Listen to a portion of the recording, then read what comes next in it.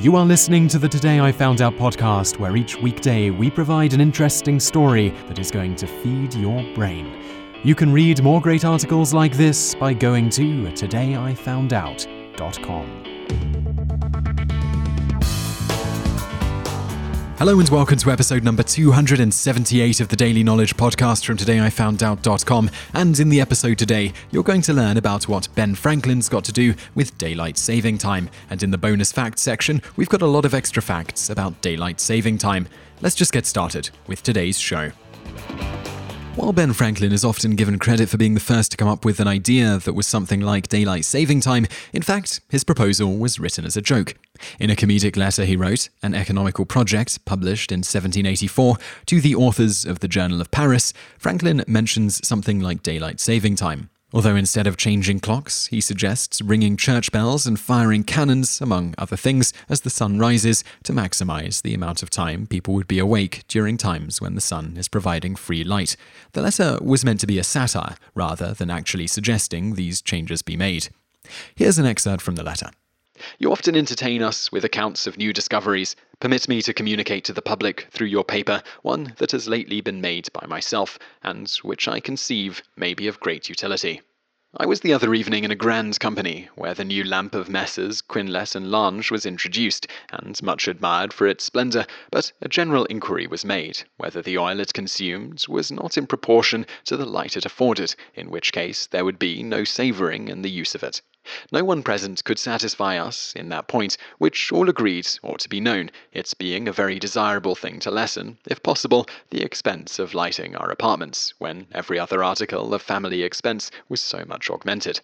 I went home and to bed, 3 or 4 hours after midnight, with my head full of the subject. An accidental sudden noise waked me about 6 in the morning, when I was surprised to find my room filled with light, and I imagined at first that a number of those lamps had been brought into it, but rubbing my eyes, I perceived the light came in at the windows. I got up and looked out to see what might be the occasion of it, when I saw the sun just rising above the horizon, from whence he poured his rays plentifully into my chamber, my domestic having negligently omitted the preceding evening to close the shutters.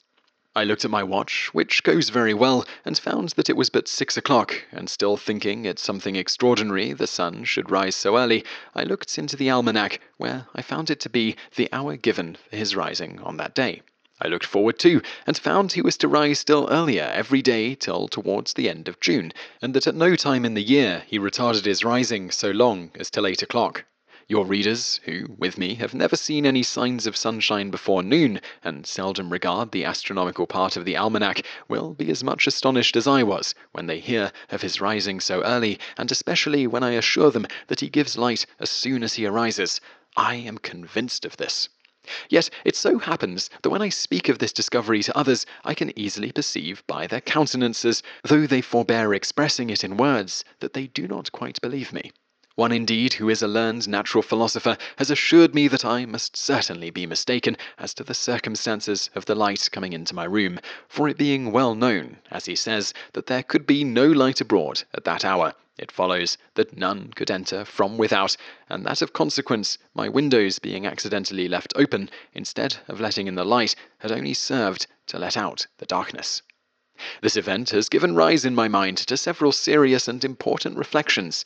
I considered that, if I had not been awakened so early in the morning, I should have slept 6 hours longer by the light of the sun, and, in exchange, have lived 6 hours the following night by candlelight. And, the latter being a much more expensive light than the former, my love of economy induced me to muster up what little arithmetic I was master of, and make some calculations which I shall give you after observing that utility is, in my opinion, the test of value in matters of invention, and that a discovery which can be applied to no use, or is not good for something, is good for nothing.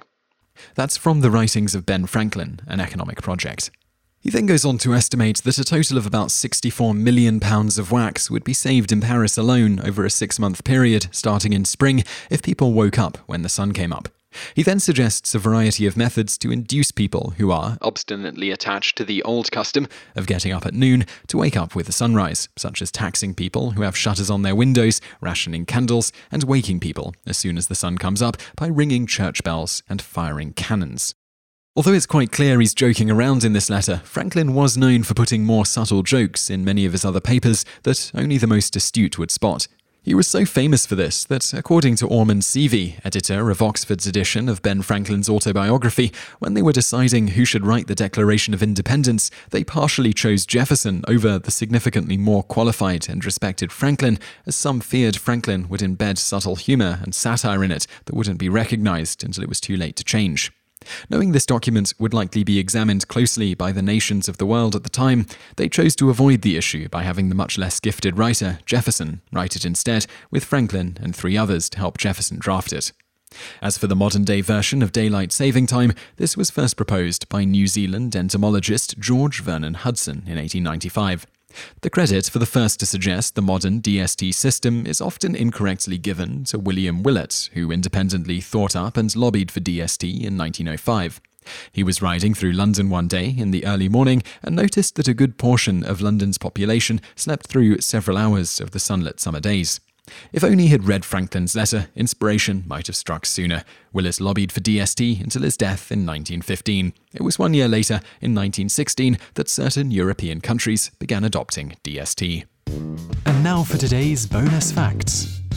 Daylight saving time once single-handedly thwarted a terrorist attack, causing the would-be terrorists to blow up themselves instead of other people. What happened was, in September 1999, the West Bank was on daylight saving time, while Israel was on standard time. West Bank terrorists prepared bombs on set timers and smuggled them to their associates in Israel. As a result, the bombs exploded 1 hour sooner than the terrorists in Israel thought they would, resulting in 3 terrorists dying instead of the 2 busloads of people who were the intended targets. Bonus fact 2. In March 2007, an honor student in Pennsylvania was accused of threatening his school with a bomb. It was later found out that he had actually called an automated school phone line to get information about class schedules. Someone else made the bomb threat exactly an hour later, but due to DST, the time seemed to match up to when the honor student called. Bonus fact 3. Daylight saving time once got a man out of being drafted for the Vietnam War. When drafted, he argued that standard time, not daylight saving time, was the official time for recording births in his state of Delaware at the time of his birth. Thus, he was actually born the previous day using standard time, so he should have had a higher draft lottery number. The defense worked, and he didn't have to go to war. You just listened to an episode of the Today I Found Out Daily podcast. Tune in every weekday for another great episode, or find more articles at todayifoundout.com.